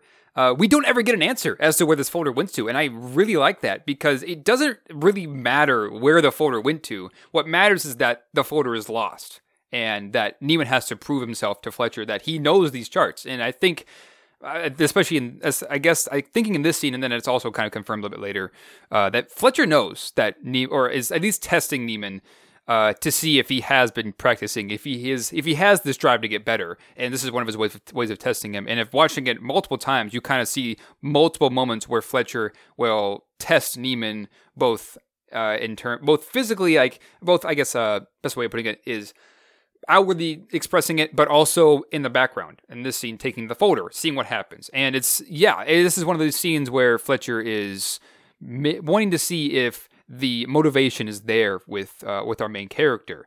Is it there? And if it is, then I'll continue to push him. I'll give him a reward, but I'll continue to push him even harder than ever before. And yeah, this scene, especially with Tanner, and he explains that I have a memory. It's a condition. It's a brain condition. I can't memorize without visual cues. And Fletcher could care less. He just tells him, "Well, you should know better," or whatever. You shouldn't have lost the folder. It isn't Neiman's responsibility. He is giving Neiman a chance here, which is so interesting. Yeah, I was actually able to like Fletcher's character here for a little bit, and we'll continue to talk about it, but maybe this is really the only scene where I can actually agree with him when he says that it's not Neiman's fault. This was your music, your responsibility. You should have known better. Fletcher is like, life is not fair, okay? So don't act like it is. And that's a really good moment and a good place. And he says, Neiman, you can prove yourself here. And they end up winning first place. And I like how, if you notice in the background when they're winning first place, I guess his name's Tanner, the other drummer. Yeah, he's hanging the one's always just in green. Yeah, he's hanging his head in shame. If you notice, it's quite funny. That's funny. Yeah, there is actually one line I want to bring up just because it is just so funny. So this kind of sets up the folder thing. Fletcher grabs one of the folders, I think it's from the base, and he says, "If I see one of these things lying around ever again, I will stop being so polite. Get the F out of my face before I effing demolish you." And talks to the guy who's essentially saying, "Come on the stage, we're ready for you." It is so funny. Oh, and then he calls him Mini-Me. Yeah, I can still effing see you, Mini-Me. Yes. That's one of my favorite lines in this whole movie. I mean, this movie is filled with insults from Fletcher, and some of them have like this quality where that's funny, but man, I feel bad for laughing at that. Oh, because absolutely. it is just written in such a way where it is both of those things. It's interesting. It really is. Well, we have this dinner scene that I think is very important, but you can miss it because it's so quick with how it's presented. I know I didn't really think much of it on my first viewing, but I found a little bit more to it on the second viewing. I don't know if this is friends or family, but I guess it really doesn't matter. We've got these very braggadocious parents talking about how their kids are Division III stars and model UN leaders, and their dad, Neiman's dad has some kind of job, and they're like, "Oh, yeah, Andrew, how's your drumming going? Like, your little drumming, like, how is that going to do you anything?" And then we have a talk about, this part of the scene is very poignant, talking about friends and people remembering you. And I think this is when we see Andrew's true motivation is to make himself one of the greatest drummers. It doesn't matter if he has any friends or really any loved ones per se, anyone close to him. As long as he can become the greatest and people remember him, then that's his goal in life and that's what's necessary. And I don't agree with that. I think it's important to be passionate about what you're doing, but not at the cost of putting yourself first and kind of almost having this like narcissistic glory. So on the other hand, I can see what his family's friends are saying about it's important to have friends and to have loved ones and relationships. And he said, "You know what? Never had any friends. I don't really care." And this is what shows us that Fletcher and Andrew are more similar than we first thought. Yeah, there are some people who don't necessarily like this scene, and I can kind of see why, but I also think it is quite important that this scene does exist. Because, it kind of sets into the fact that Neiman's just like, yeah, okay, well, here's the point. Nobody was really friends with, nobody here, as alive at least, was friends with Charlie Parker, but everyone remembers him. That's the point I'm trying to make. And that his view, like you just said, is he would rather people remember him 1,000 years down the road because of something he did versus only his friends realize and still remember him for what they did to him. It's a very interesting view that Neiman has. And I kind of agree with you. That's not exactly how I live personally, but I can see why he wants that motivation, or why he has that motivation, because he wants to become the best. And there are plenty of people like Einstein and people that are great that have done so much for humanity, even though this may not do as much as they did. Same time, though, people remember them because of what they did. And that's kind of the point that Andrew's trying to make here, is that that's what I want to strive for, because then I'll at least be remembered years down the road versus only having people that were close to me remember me instead of that kind of a thing. That's kind of the point he makes. And although I see it, I personally don't live by that. Yes. What I think people will miss with this scene is at the very end of the scene, when one of the brothers that he has this kind of heated conversation with says something along the lines of, you'll never get a call about this or that. And then he said, well, okay, I'm messing up the scene. I'm not sure if you can remember what it specifically said, but he's basically saying that one of the kids says, you'll never get a call about this, and Andrew retorts, yeah, says the NFL or college football, and then his father uses that line back on his own son and says, oh yeah, and Lincoln Center. Basically, I'm sorry if that was confusing, listeners, but basically his dad is saying, yeah, well, you're never going to play at Lincoln Center. You're never going to make anything of yourself either as far as your drumming goes. I don't think his dad really meant it. It came out of a place of anger because his son is being so incredibly rude to the others and putting them down. And I guess his father's instant reaction is to just demolish his son and put him down so hard. It's really bad. Really bad. Not a good dad move. Well, I would say that this is more or less just a view of society versus, at least society's view of success versus an individual's view of success, especially one who wants to get into jazz. Let's be honest, jazz is not very popular, especially not in this society, and this movie kind of brings it up a little bit later in the movie with Fletcher and Miles Teller talking there in the bar. But yeah, this is kind of where this entire conversation comes from, is that everybody at the table has a very societal view as to what success is.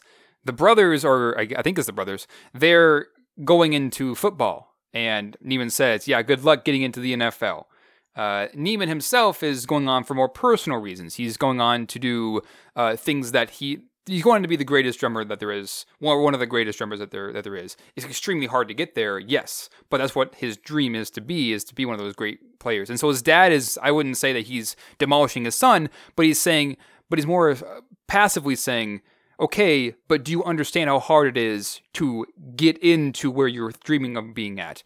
Not necessarily to say that your view of success is wrong, but that you're not going to be very successful if you haven't already heard from Lincoln Center yet, or if you haven't heard from them at all, or things of that nature. I don't think he's necessarily saying that you're absolutely completely wrong, but he's more or less just saying that you need to look again at what success is. Whether or not the dad's right is a different topic, but I think the whole point of the scene is to point out that, well, society has a bit of a different view from success than maybe what should be considered success.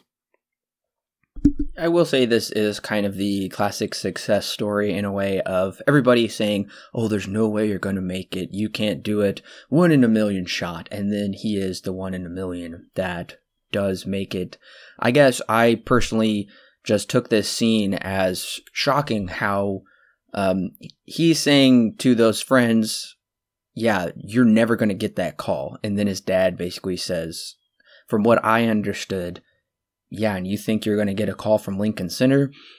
I just was shocked at the timing and insinuation of his what he's saying to his son, and then right after that, Andrew just throws down his fork, walks up and leaves, and then not long after that, we get Andrew breaking up with Nicole, and he is stone cold about it. It is so harsh, and yeah. It's like he rehearsed it. He's very robotic about it. Doesn't even care for her feelings at all. I mean, no humanity whatsoever. And it's hard. It's a hard scene. Yeah, it absolutely is. And he explains that he's like, the only thing I'm going to be thinking about right now from now on is drumming. And I think part of this is done out of spite, where he wants to just kind of prove his dad wrong, that he can be, I guess his dad and his family, he can be successful. And that's, I think, definitely part of the reason.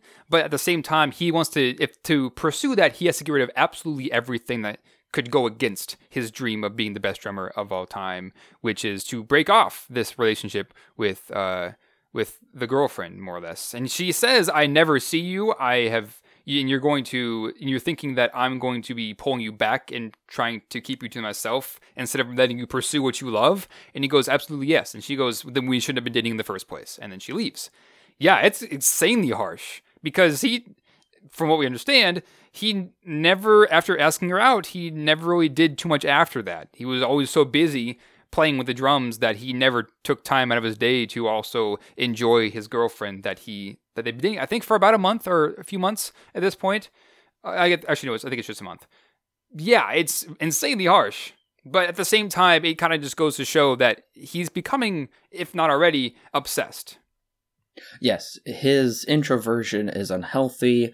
He is, I would say he is idolizing drumming, as this is his pursuit in life to the point of he almost worships it as this just deity to appease and just kind of become one with. It is really unhealthy, and at this point, I can't root for the protagonist, and I think this lends itself to, this is a very postmodern movie where it's not just black and white, it's not just good and evil, it's this sense of, yeah, maybe these people are good in their own eyes, but in reality they're bad, but we can't definitely say they're bad because everybody's kind of good and bad, and there really isn't, I would say, kind of a black and white character per se in this movie, because we see the dad as being supportive, but then in that scene we just talked about, he comes across as very unsupportive.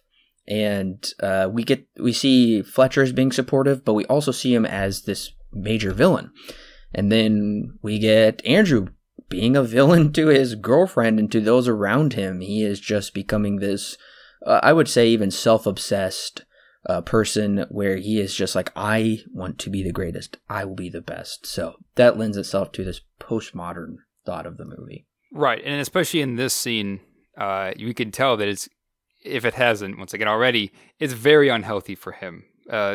Becoming obsessed with drumming and all sorts of things, it's getting to a point now where he can't, I guess it maybe even is hard for him to enjoy life because he is so channeled into drumming and becoming what Fletcher views as success, and what he views as being the best. That it's cut off from his family a little bit, it's cut off from his girlfriend.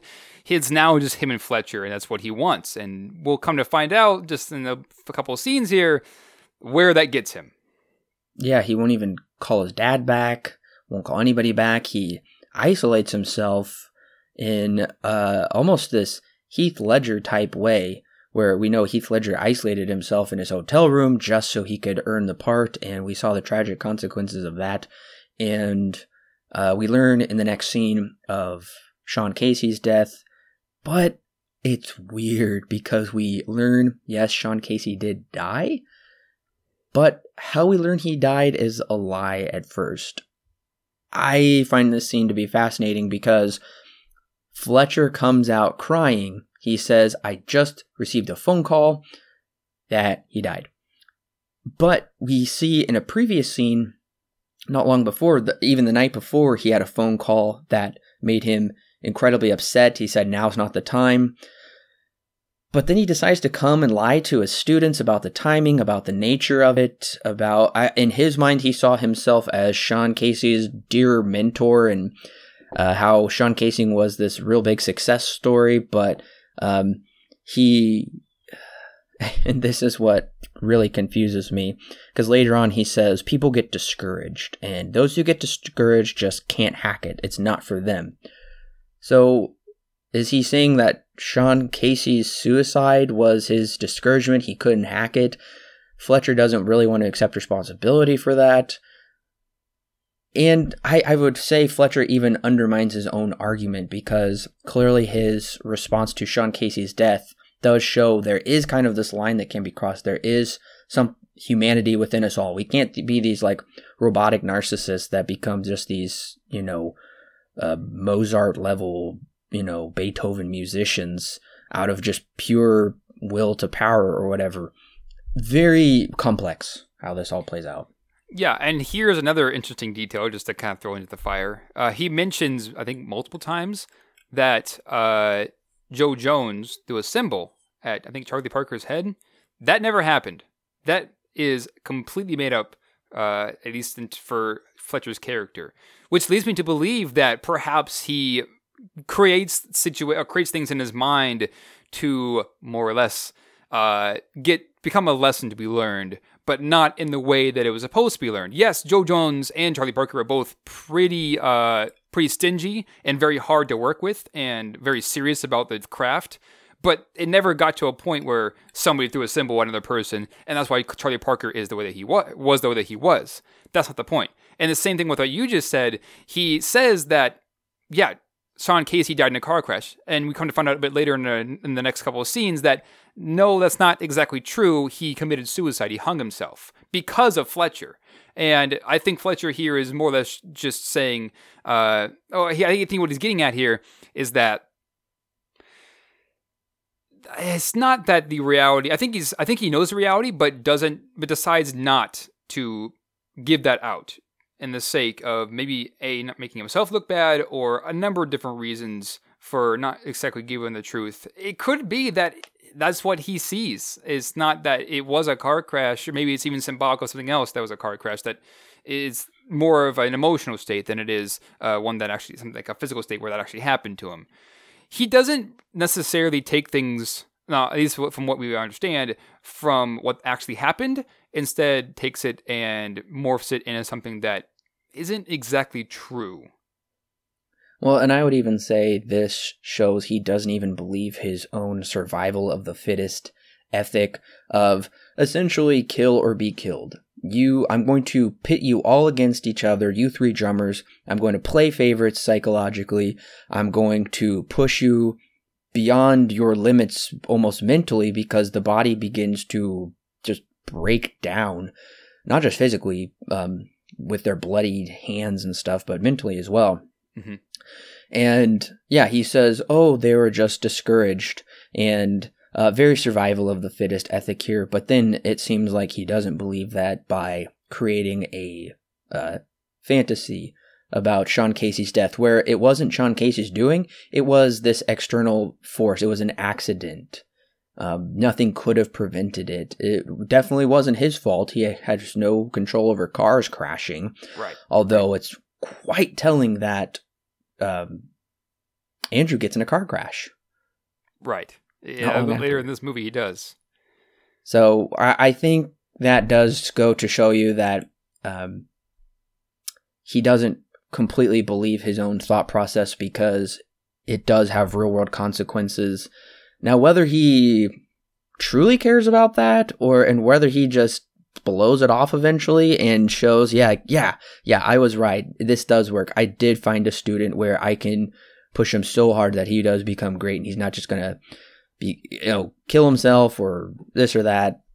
It's, once again, it's so complex that I feel like we might almost need a bit more understanding of what's going on with these people's thoughts and feelings. Right. And now I do want to talk about the scene with the three drummers trying to, more or less, fighting to get the lead or trying to get this piece right with Fletcher. Because this is the scene, I mentioned this earlier, this is the scene where after this finished, I had to pause it and take a break. Because this scene might be one of my favorite scenes just of all time, because it is so intense. And it takes what Fletcher had already built up himself to be so menacing and cranks it up to 12 because it was already at 11.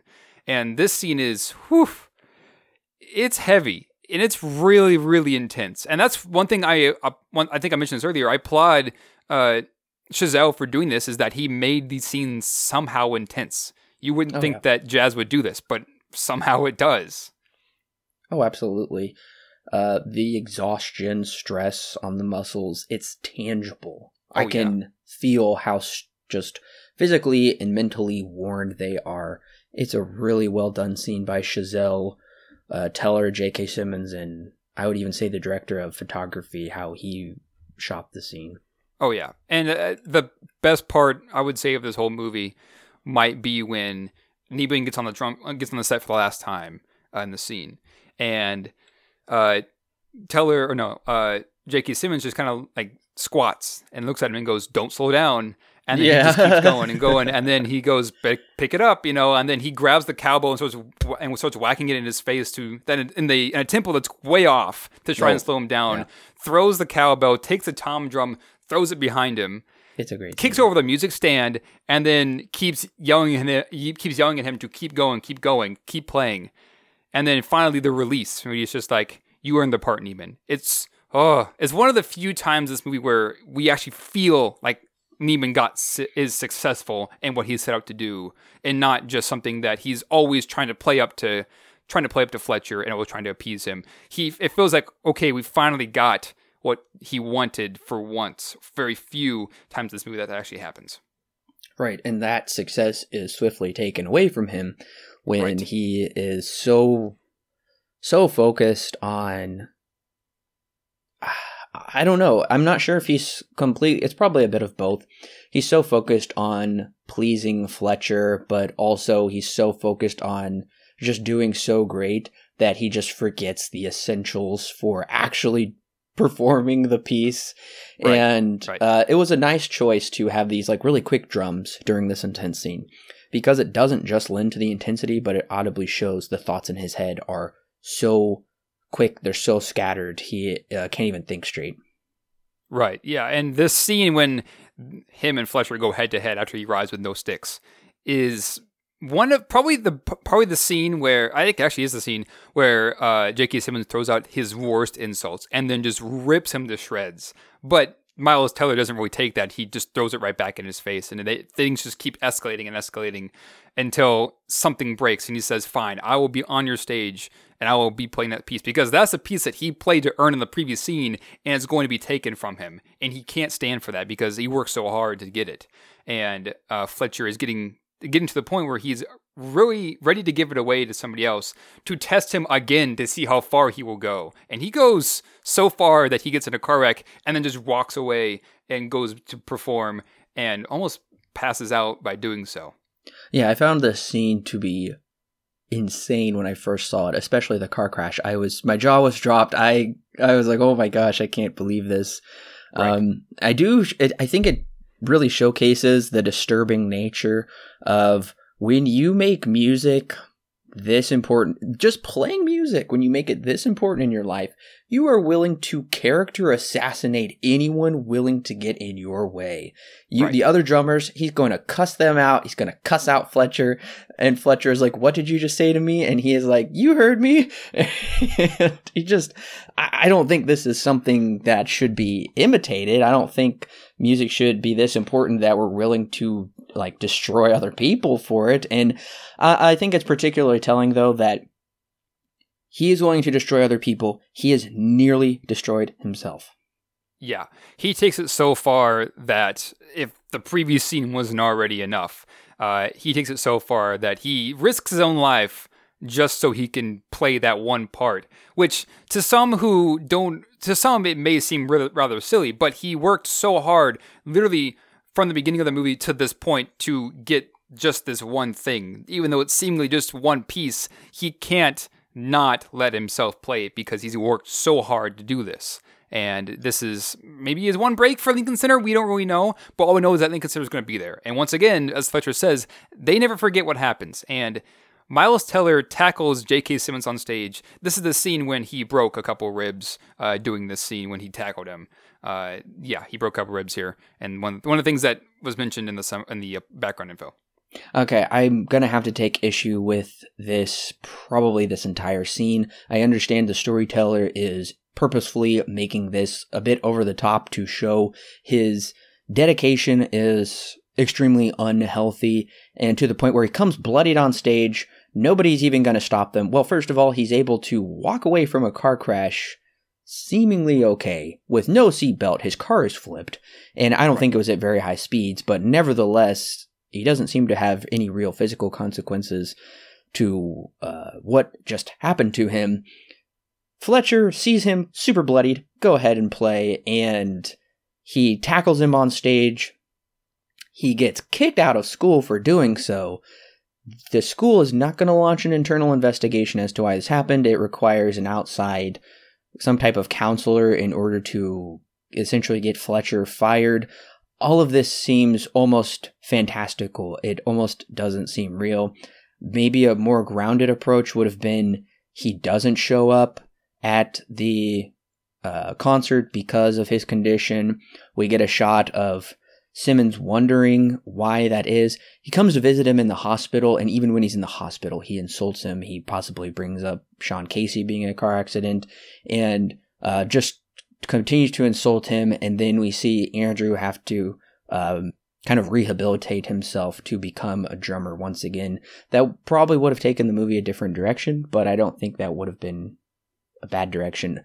I don't know how you feel about this scene, but to me, it all feels too unreal for a movie that's grounded in reality. I just can't really buy all of this.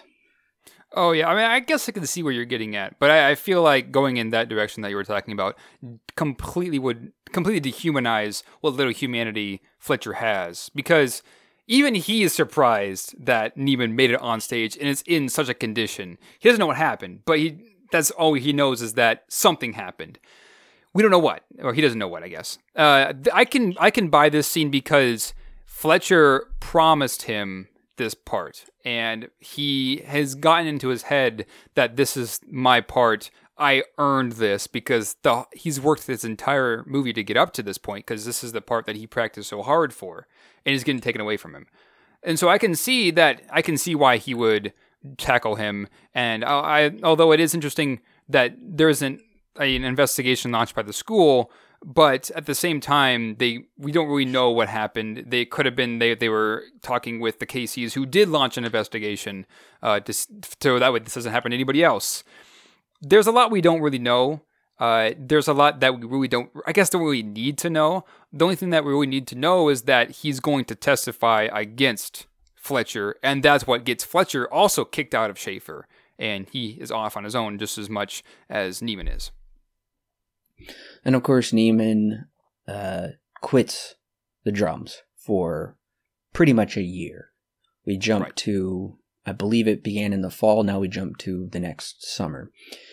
He doesn't even seem to have any interest in jazz music anymore, but he seems to be kind of a boring person now. He has no friends. He just kind of aimlessly ambles down the street with this almost dopey smile on his face and whatnot, until one night, as it seems fate would have it, Fletcher and Andrew are brought back together once again. And they kind of have this interesting conversation. To me, it almost feels like Andrew has Stockholm Syndrome, where he loves his captor, and it almost seems to be kind of how an abusive relationship works, how, let's say, the man abuses the woman says, I'm going to leave you, but she can't help but come back to him and make excuses for their relationship. So I do find the scene to be awkward and hard to understand, and I can't really go along with it, how he is just so drawn to Fletcher, even though Fletcher was so abusive to him. He still wants to be around him, even though they have this just a step below a restraining order. There's no legal action involved between the two, but it does feel like they're not supposed to be together, but they can't help it. I mean, I guess I can see that. I would agree with you that there is some kind of Stockholm Syndrome going on here. I mean, it's not really to an extreme degree like a lot of this movie is, but it is definitely there. And I would say that this is more of incentive for Andrew to find out why he did what he did, because he does ask him questions like, why did you do that? What, isn't there a line?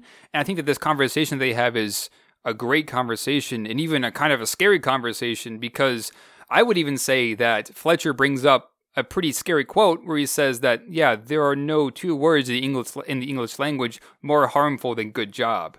In some sense, I think that he's right, because saying that's good enough is also kind of an incentive to, you don't need to do any more. But for Fletcher, he's just like, no, good job is insinuating that you don't have to do any more, that what you've done is perfect. That should never be the case. And he says that you should always push yourself to do much better, to do more good than you think to do more than what you think you can do. I think what's happening is that our main character, Miles Teller, is just curious as to why this happened in the first place, and how is Fletcher still how can Fletcher still be playing jazz in a place like this, when I would assume it would have been spread around that something happened with Fletcher, but who knows. I found this conversation to be very needed and very interesting, because we finally get to see Fletcher's view as to how he directs music and why he directs music. Once again, it's not necessarily anything that's presented as a good thing, but we at least get a reason for it.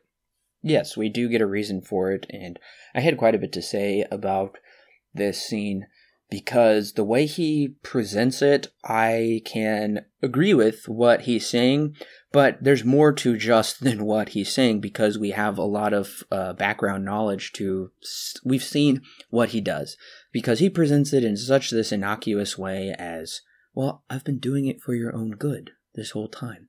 Sorry if it was, you took it as harsh, but that's because you're weak, and I want to make you strong. And because he says, I want to push people beyond what's expected of them, otherwise we're depriving the world of the next Louis Armstrong or Charlie Parker. And Teller says, but is there a line? And Fletcher replies, no, because the next Charlie Parker wouldn't be discouraged. And he also says there are no more, like you said, no more dangerous words than good job. And I think this is kind of his attack on our current generation of just the participation trophy, which makes everybody mediocre that way. Nobody's a winner. Right. Everybody is on the same level and everything is fair. And as we know, he doesn't believe in fairness, and neither do I. But he gets into he seems to excuse his methods. And I said, coming back to what I said about intentions, I understand teachers are hard on you because they know you can do better. And my professor said that to my face, and I appreciated that. He said, I know you can do better. That's why I hold you to a higher standard than the other students. That's why your paper was graded more harshly. And he said, because I know you can do better. I want to see you do better. And I appreciated that a lot. Now, he wasn't saying, I know you can do better, and that's like pretty much your only purpose in life. And I just couldn't help but think of, the verse in Matthew when Jesus says, what does it profit a man to gain the whole world and lose his soul? And that kind of seems to be what this is like. Okay, but what's the profit if you're at the top of the world, you don't have anyone to share it with, and you don't thank the creator who endowed you with these skills? It's not like you're just this self-created man who is able to just do anything on their own. And also when they basically say, no, there is no line. I don't believe this. It doesn't matter what other people think or how they treat you on certain things. But if you teach them that playing is all there is in life, then you're setting them up for an unfulfilling life. Yeah, that's definitely what Fletcher is saying. And I would even say that the movie necessarily says that this is good or bad. I would even say it leans more towards this is a bad way to view how you be the best, more or less. Because we've come to find out that Charlie Parker lived off of Fletcher's rules, and now we know where that got him. Luckily, our main character was spared from having to go through this because the parents, or not Charlie Parker, but Sean Casey. The parents from Sean Casey were able to bring Fletcher down before he was able to do it to anybody else. And as we just saw, our main character was kind of headed down that road. And luckily he was spared from all this. And in this conversation, at least we get a reason as to why Fletcher thinks this. His view is very skewed. His reality is not necessarily set in what is real, but things that go through his mind and then are kind of skewed into this way that, as we mentioned earlier, isn't exactly what actually happened. Charlie Parker, or Sean Casey, didn't die in a car wreck. He committed suicide. He hung himself. Joe Jones didn't throw the symbol. That was completely skewed. That didn't actually happen. It's a very interesting way of. I mean, his view. He's definitely the villain, and his view is the villain of the view of the villain is most likely always going to be very skewed from what should actually happen, and that causes both the hero and the villain to butt heads. And then out of that comes something that is going to work, more or less. This lesson that they more hero than villain learns that this is the way. This is the better way of this lesson that is going to be taught. It's very interesting that, to me, there are things about Fletcher's character that I think are kind of actually true. The good job thing is something that is a rather scary line because it is kind of true in a lot of situations that you shouldn't just say good job because that just, like I said earlier, insinuates that you did good enough and you don't need to do any more.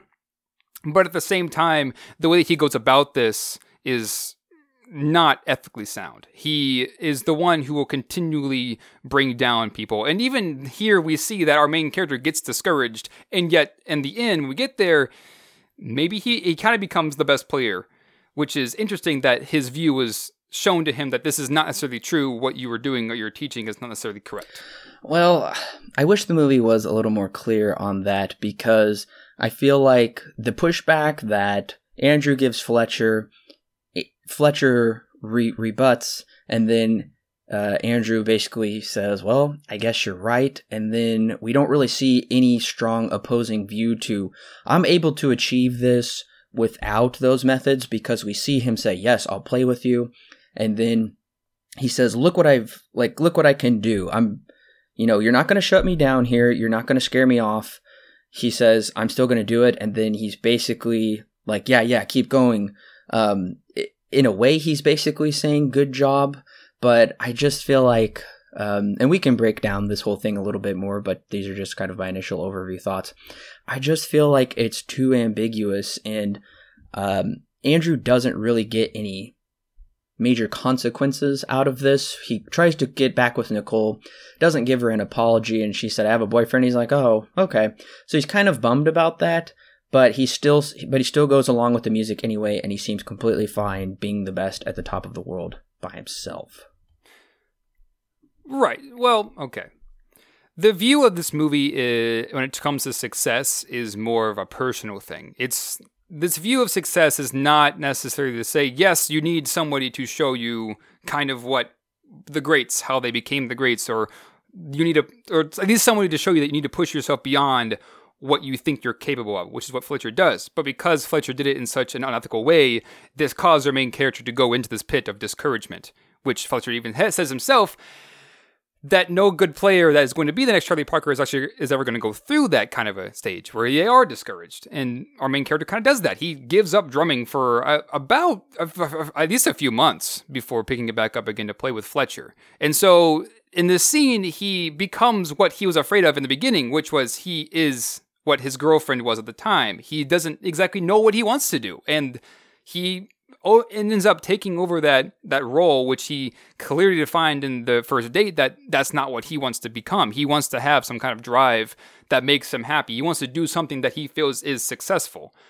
And so in this final scene, when he does essentially show off Fletcher and does his own thing, it's more or less, it's not that he's appealing to what Fletcher has been teaching him, but more of he's defining what being the best is. The being the best is what more or less is success for himself, and showing that he can control, or he wants to control what he views as success, which is why he plays the drums and why Fletcher does kind of bring him down back to where they began, but then just lets him fly, lets him do his own thing, because he's become the greatest player in the world, or one of the greats at least, by maybe even his own means. We don't really ever get a pure answer as to if that's true or not.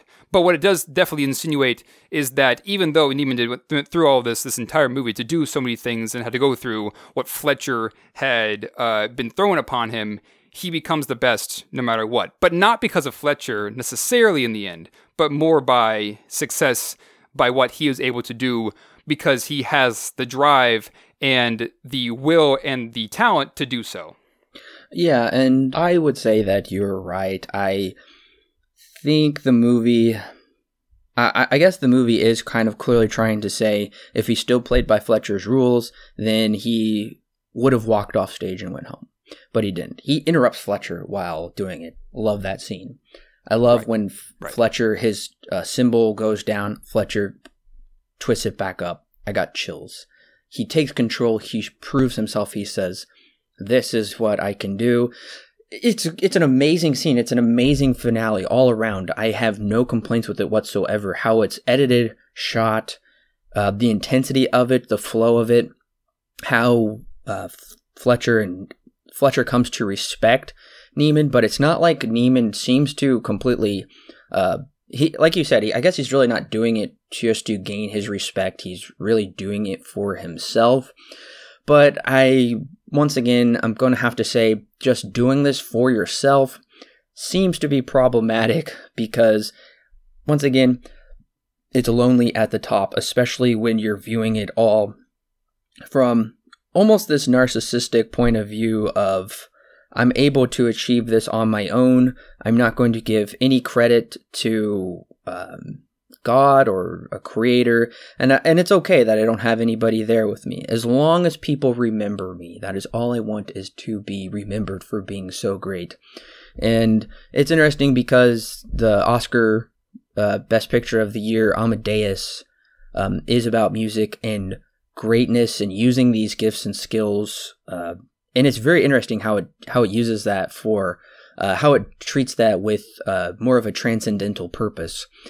I would say this movie doesn't even want to come close to any kind of transcendental connection with music and being endowed with those gifts and abilities. This is definitely humanism and the height of the glory of the human. That's how I saw it. And honestly, I'm really seeing it hard to take it another way than that. I mean, yes. I mean, in some sense, I definitely see where you're coming from. But I also think that what this movie is, like I think I just mentioned earlier, what this movie is more or less trying to say is, yes, success is more or less how you perceive it. And because of Fletcher, he was able to push himself beyond what he was able, whatever he thought he was able to do. That's how he became the best, is that he pushed himself well beyond what Fletcher or anybody else thought he could ever do. And because of this, I guess it is rather humanistic that he has this drive to do so without even Fletcher being pushing him to go beyond what he was able to do. He does it anyways. And he's able to go past what anybody ever thought that could ever happen. Sure, yeah, it's humanistic, but at the same time, though, it's also rather necessary, I feel, because yes, he doesn't exactly give all this to a creator or to a god or to the god that exists, but at the same time, he has a sense of personal achievement in himself. He kind of needs that, and we still also kind of need that in our own lives at the same time as worshiping somebody else. Yeah, he does kind of at one point show that there is an obsession that can come of this, but also shows the bad parts about that. And I would say that yes, but at the same time, you wouldn't have such a great ending like this, and it wouldn't be as impactful had anything been going against what this movie was also trying to portray. I think that with this ending and the thing that this ending, and with Neiman being the one who defines success, but shows that success is also something that comes from the inner self. That's where his love is, and whether or not he becomes the best, even though the movie insinuates that is where that movie's headed, we don't really ever see that. But I would say yes and no. Yes, it is quite humanistic, but at the same time, it's very focused on human emotions, and it's showing that this is the drive of something. Whether or not you are a believer of the faith or you are not, or something else, we all can kind of relate to that. This is what we view, what should be viewed as some kind of personal success, is becoming the best in your own eyes. Yeah, I just feel that success without a transcendental connection, or success without a higher purpose, without a purpose beyond yourself, is still, it's ultimately hollow. Because you're not doing it for anything beyond yourself, just yourself. And I would say, to me, that is the disappointing aspect of this movie, and especially the disappointing. Although the climax is great, I still feel it just kind of left me empty in that way, without showing this character that I can really root for, that he's learned to go beyond himself. He's learned to go beyond these worldly standards of Fletcher. I don't see that. I still just see him saying, look at what I've achieved. But I'll save a little bit more of those thoughts for my final thoughts. So if there's nothing else to say, Alan, what is your rating and recommendation for Whiplash? Yeah, Whiplash is an absolute joy to watch. I've seen this so many times. This is my 6th time seeing it. And especially knowing and also being in the situation at the same time as what this movie is also trying to portray, it's quite inspiring to say that you should always push yourself to be more than what you think that you can do. Now, of course, there is a danger to this, and it just portrays this through Fletcher, that even this masochistic view of doing that is very harmful, and that you should not become what Fletcher is. But at the same time, there are ideas for that Fletcher has that are very important and are quite effective. You need to push yourself farther than what you think you can do in order to achieve what would be considered success. It does kind of break down the social norm, or the social definition of success, which is everyone, that you are very successful in terms of you are signed on with the NFL, or you have a teaching job, you get number one at the teaching job, things like that. Whereas this movie that's yes, but at the same time, music people can't not also be successful as well. They can. It's the fact that Neiman was able to push himself and become what he was able to become there in the end. That's the thing that is defined as success in this movie, doing things that you love. That being said, the other thing that I love about this movie is that this one and Cowboy Bebop are the two things that got me into actually liking jazz. It's kind of funny because I actually did not like it before I saw both of these, and it showed me what good jazz actually is and how influential and how interesting its art form is. And since then, I have loved it ever since. And that's something that even in my own personal life, and also being somebody who works with music and has had similar experiences to this, not necessarily one-to-one, of course, but having similar experience to this, it's something that really hits me in a place that not very many movies can. And I know from talking with drummers who are pretty, my cousin even himself is one of his favorite movies of all time. He says that there are things in this movie that really get to him because they are so spot on and so well constructed. And I have to agree with him on a lot of those things, because there are things that, even though I'm not a drummer, I play the trumpet, I see things in this movie that really applied to me personally that may not apply to other people. Yeah, there are a few problems that I didn't bring up, like some of the audio isn't exactly on beat necessarily. Some of the visuals are maybe off a little bit as well, but for the most part, you can really tell that there's a passion that Damien Chazelle has to create this movie. And even then, coming from Guy Madeline to this movie, being as successful as it is, it's very inspiring. For me, this is a 10 out of 10.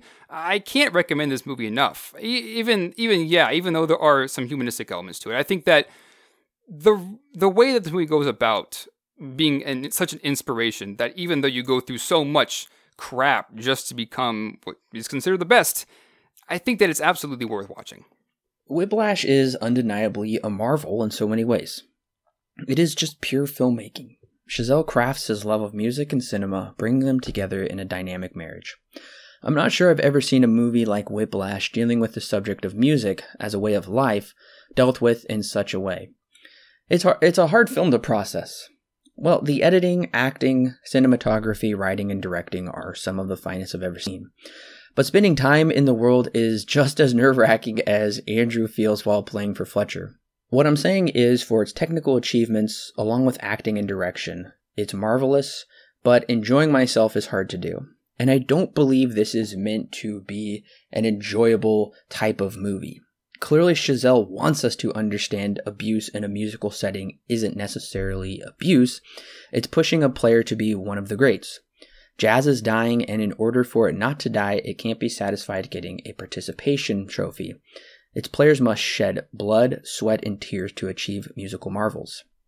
Where my issue lies is with the lack of transcendence.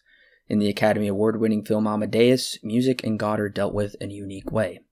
This film seems to be content with this humanistic mentality of playing music just so you can prove to others and even yourself that you're the best through your own power. No one endowed me with these gifts. It's just my personal achievement alone. I feel this movie promotes making music into an idol, one that comes before all else. Yes, Andrew sees the consequences to his actions, but he nevertheless, his redemption is murky.